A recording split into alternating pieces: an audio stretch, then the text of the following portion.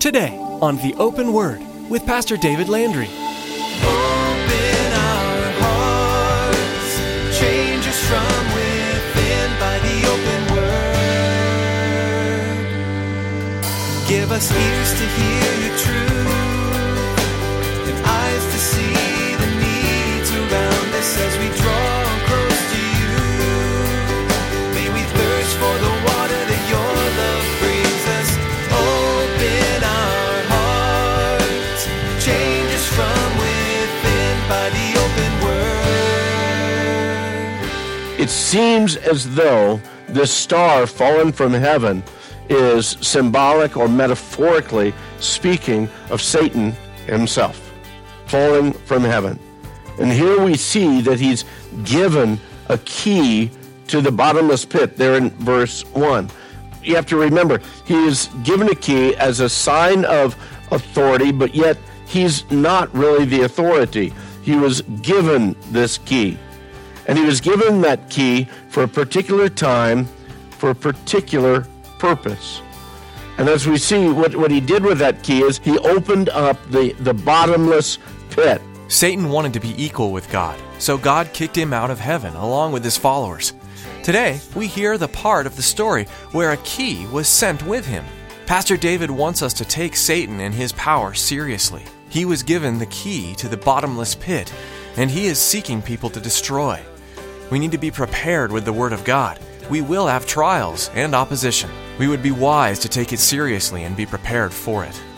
What can we each do today to prepare ourselves?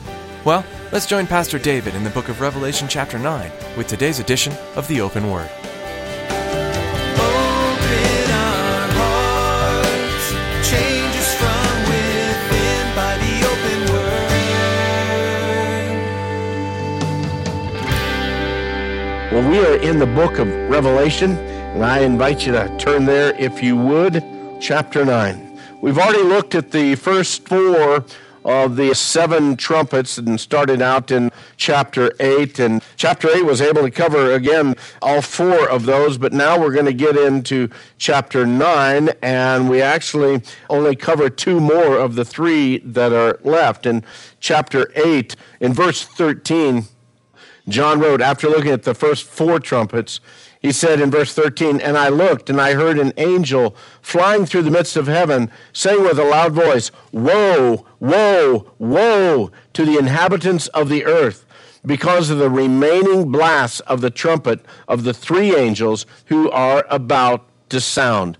In other words, what he's saying, if you thought the first four were bad, you ain't seen nothing yet, because it's going to get worse. By way of a reminder, those first four trumpet blasts that we looked at, the first trumpet brought hail and fire mixed with blood, and it said that a third of the trees and all of the grass burnt up. And we talked about the fact that probably they were speaking more directly of the fruit-bearing trees and even the grasses that people would eat, like barleys and wheats and those kinds of things.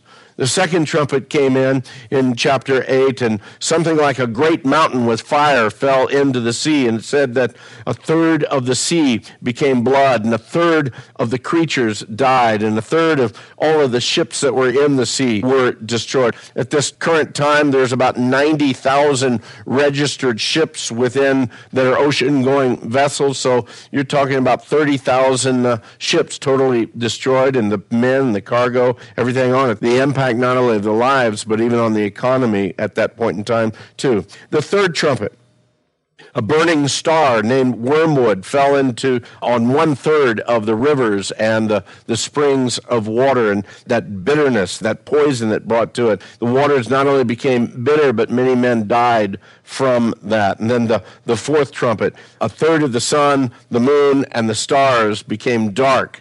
A third of the day, a third of the night not shining. You know, we think it's kind of interesting here in Arizona when we have a little bit of cloud cover. We think, oh, that's kind of nice, you know. The sun's not shining. I was talking to somebody this week that lived in the Pacific Northwest, and they said that's what we had like nearly all the time. We hardly ever saw the sun.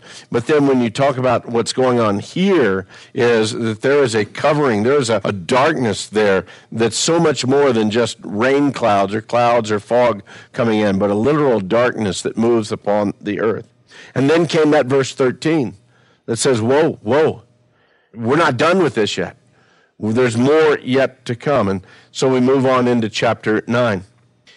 And just as chapter 8 gave us 4 trumpets, now we're going to see just the next 2, as I said, in chapter 9. And as a matter of fact, chapter 10 and 11 is kind of a continuation on those things. At the end of chapter 11, we finally get to the 7th trumpet.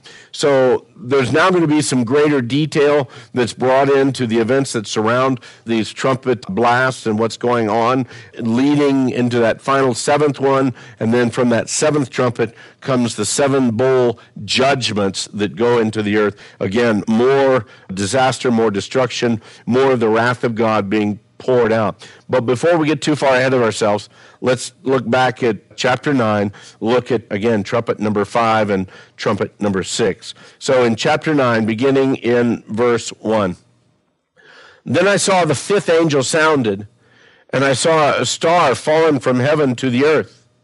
And to him was given the key to the bottomless pit. And he opened the bottomless pit, and smoke rose out of the pit like the smoke of a great furnace. So the sun and the air were darkened because of the smoke of the pit.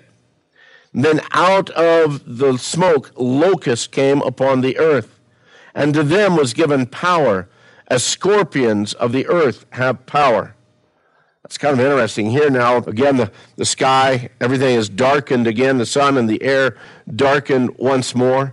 But first of all, we see here that the star is fallen from heaven. At first, it seems like a repeat of some of the other events that had already taken place. The mountain that was on fire that fell into the ocean, the star wormwood that fell on 1/3 of the rivers and seas. Now, here's this other star that's fallen, but it is different. In the context, there appears as though the other ones were probably meteors that fell into the earth. But this particular star is different than the other ones. This star is spoken of in that third person, a personal pronoun, he or him. It speaks about it. A little bit later down in verse 11, we'll see in a bit, he is shown as having the title or the position of a king. And then he is also given a name a little bit later down in verse 11. His name is Apollyon, or Abaddon or Apollyon. Good speculation with this. And again, this is speculation. This is, again, much of Revelation. We look at it, we try to pull things together, we try to think, okay, this is what it really seems to be like within the context of everything we know, Old Testament as well as New Testament, the things that Jesus spoke about these times, as well as the visions that John has. It seems as though this star fallen from heaven is symbolic or metaphorically speaking of Satan himself, falling from heaven. And here we see that he's given a key to the bottomless pit there in verse 1. You have to remember, he is given a key as a sign of authority, but yet he's not really the authority. He was given this key. And he was given that key for a particular time, for a particular purpose.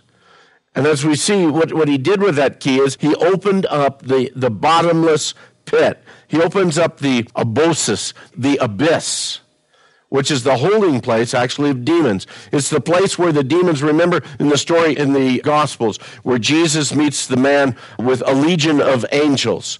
And remember, as Jesus came to them, they said, "You're not going to send us to the abyss before our time." And remember, Jesus sent them into the pigs. Well, this is that same place, this bottomless pit, this abyss. It's the place, again, that we find out a little bit later in Revelation, in chapter 11 and also in chapter 17, that this is where the beast comes from in the end times. In chapter 11, verse 7, we read, "When they finish their testimony, the beast that ascends out of the bottomless pit will make war against them, overcome them, and kill them." Well, Satan has this key for that. And chapter 17 speaks again that the beast that you saw was and is not and will ascend out of the bottomless pit and go to perdition. So this is the same place. It's the same place where Satan himself is going to be bound for 1,000 years. In chapter 20 of Revelation, we read there that John says that I saw an angel coming down from heaven, having the key to the bottomless pit and a great chain in his hand. This isn't this star that fell down from heaven. No, now this is an angel that's coming down. He's got the key in this great chain. And verse 2 of chapter 20 of Revelation says, and he laid hold of that dragon, that serpent of old, who is the devil and Satan, and bound him for 1,000 years. And he cast him into the abyss, the abyssus, the bottomless pit, and shut him up, and set a seal on him, so that he should deceive the nations no more till the 1,000 years were finished. But after these things, he must be released for a little while. And when we get to chapter 20, we'll go through all of that. So this abyss, this bottomless pit that he's speaking about, plays a big part here, not only in the end times, but it plays a big part even now. There seems to be demonic forces that are even already right now a part and are in that bottomless pit. And there is a key, some spiritual way that God allows it to be open. First, in chapter 9, as Satan, I believe, has given that time to have that key to open it up. And we're going to look at what happens in a moment. But then a little bit later, an angel of God has the key, and he seals Satan up. This is not the lake of fire. Don't confuse the two. The lake of fire, that's the final place. That's the continual place of torment, not only for Satan, but for all of his followers. Still in chapter 20 of Revelation, I know I'm getting ahead of myself, but just to help you discern between these two. In chapter 20, verse 10, the devil who deceived them was cast into that lake of fire and brimstone, where the beast and the false prophet are. And they will be tormented day and night forever and ever. Once they get into that lake of fire, there's no key that's going to get them out. That is the end place. But one of the other interesting things, still in 20, it's down in verse 14, it says, then death and Hades, in other words, the grave, were cast into that fire. This is the second death. And anyone not found written in the book of life was also cast into that lake of fire. So in other words, that is the final destination. That's the hell that Jesus spoke of so often. How many of you realize that Jesus in his earthly ministry, he actually spoke about hell more than he spoke about heaven? He made sure that people knew that there was a literal place, a place of torment, a place of suffering. Why? Because he didn't want them to go there. God had provided a way, God had provided a means for them to escape that. But at the end times, when the name isn't written in the Lamb's Book of Life, that is the destination, that lake of fire. So coming back to chapter 9, quit running on these rabbit trails. You'll never get through 9 if you keep doing that.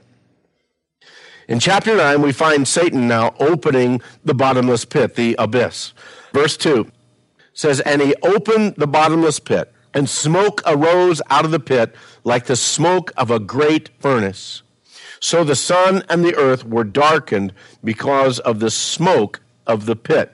Now, we've already seen, as I've said, we've already seen times in these other points where the sun was growing dark. There were other plagues that were coming on, that the sun grew dark. And I really feel that during this great tribulation time frame, we're going to see some of the same type of events happening at different times. Some of the things that we read in Revelation, as I shared with you before, it's not necessarily chronological where one happens, then another, then another, then another, then another. Some of these are just laid over, I believe, with each other. And as we go on, we're going to see some grand similarities between some of the plagues, some of the different things that are going on. And it seems like maybe it's just looking at it from a different way, from a different viewpoint.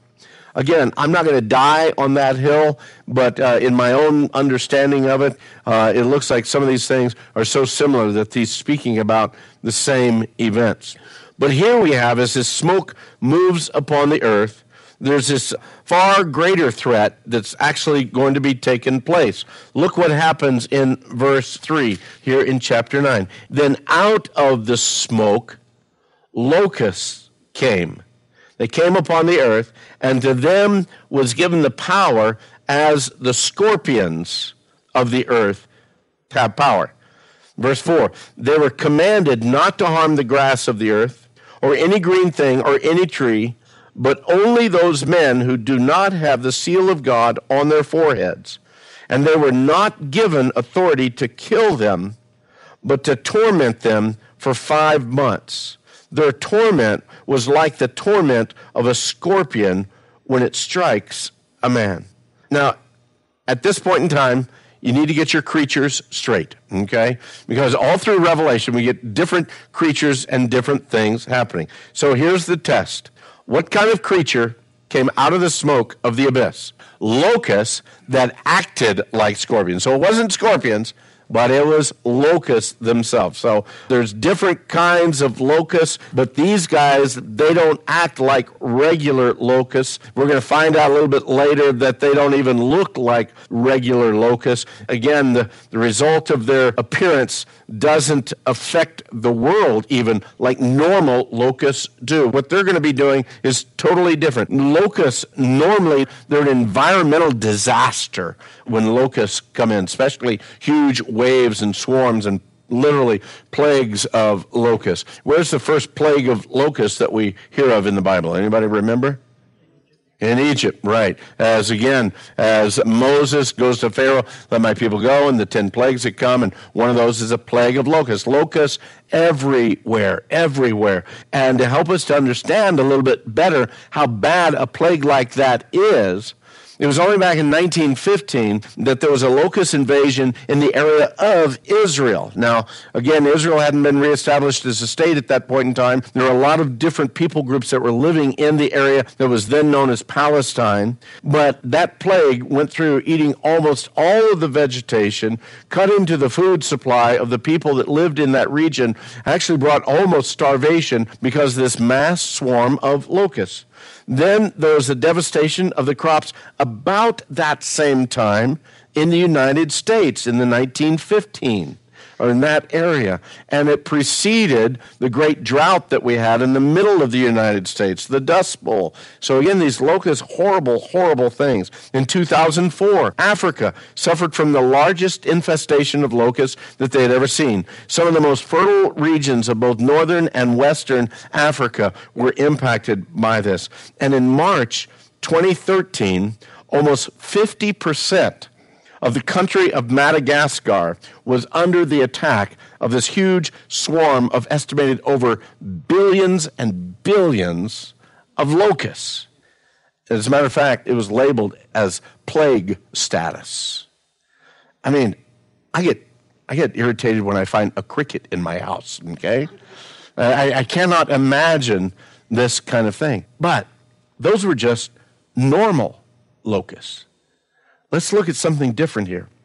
Now, we've seen in some of these other plagues or calamities that the wrath of God has been pouring out on the earth, we've seen a lot of environmental calamity already. The ocean being filled with blood, the creatures of the ocean dying, a third of them. We've seen a third of the trees destroyed, the fruit-bearing trees and the grasses being destroyed.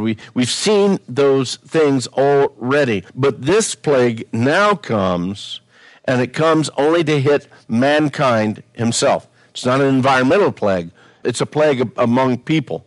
And yet, not all of the people are going to be impacted by it. Which ones can't they touch? We read it just a moment ago, I believe, the 144,000. Why? Because they've been sealed by God. So God supernaturally protects them in the midst of pouring out his wrath at that point in time. Supernaturally, those 12,000 from each of the 12 tribes of Israel are protected. They've got the mark of God on their forehead. And we saw that back in chapter 7, those that were sealed already. So this particular plague is also different in the fact that it doesn't take a man's life.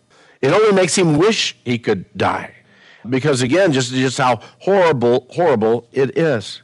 It says in verse 5 that they were not given the authority to kill them, but to torment them for 5 months. Now, you've got to understand, here, yes, I believe Satan was given that key. He was given permission. He was given authority to open that pit.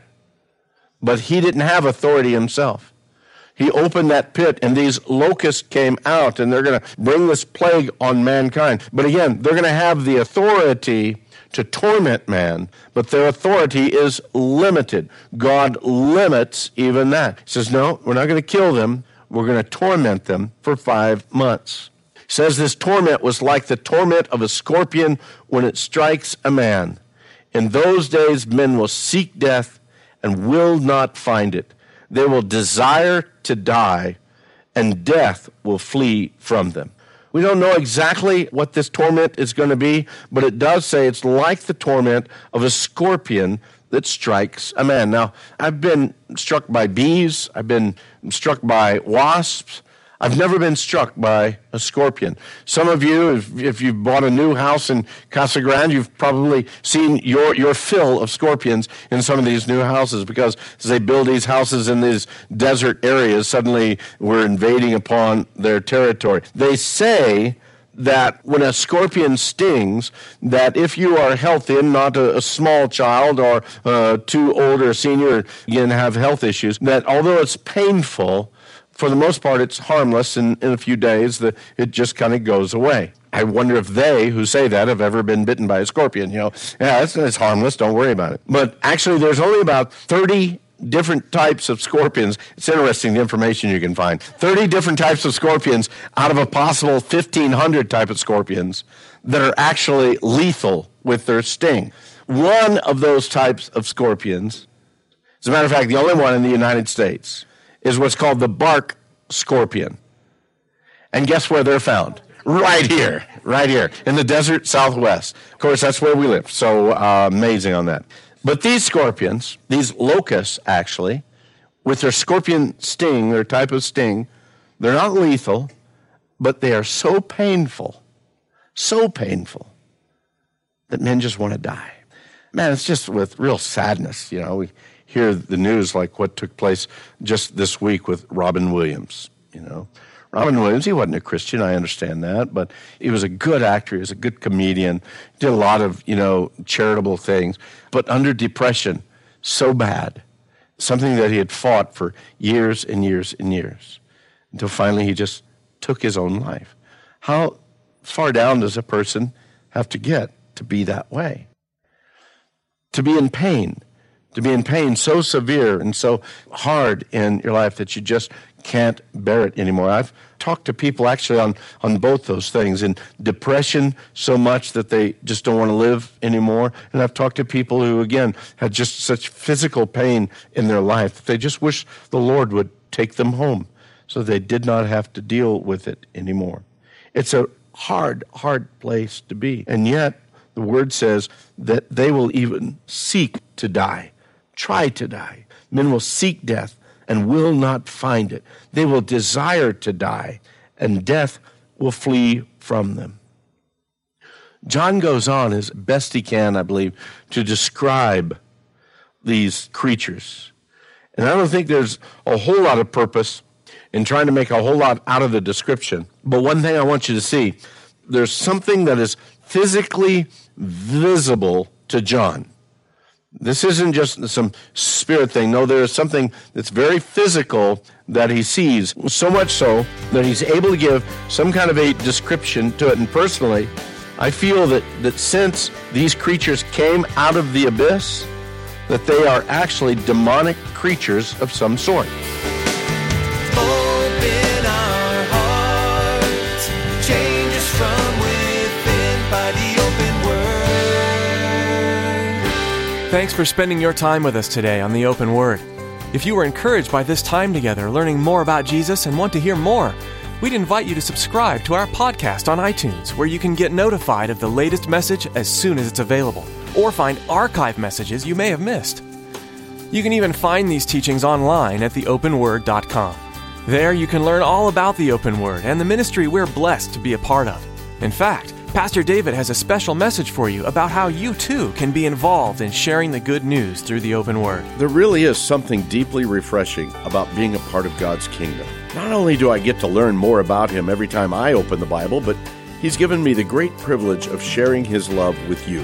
This radio ministry and others like it, they're a wonderful and powerful way that God is reaching people across the nation and, across the world with the gospel. We're blessed to be a part of it. But as with any ministry, there are expenses. Would you prayerfully consider being a part of our financial support here at The Open Word? If you feel led to give, visit theopenword.com and click on the support option. That'll bring you to our secure giving page. Your gift will help us to continue to grow and spread the Word of God. Thank you for bringing this matter before the Lord. Thanks, Pastor David. As our time with you draws to a close, know that we continue to pray for you and for more and more people to come to know Jesus through this ministry. Join us next time to continue studying Revelation, right here on The Open Word.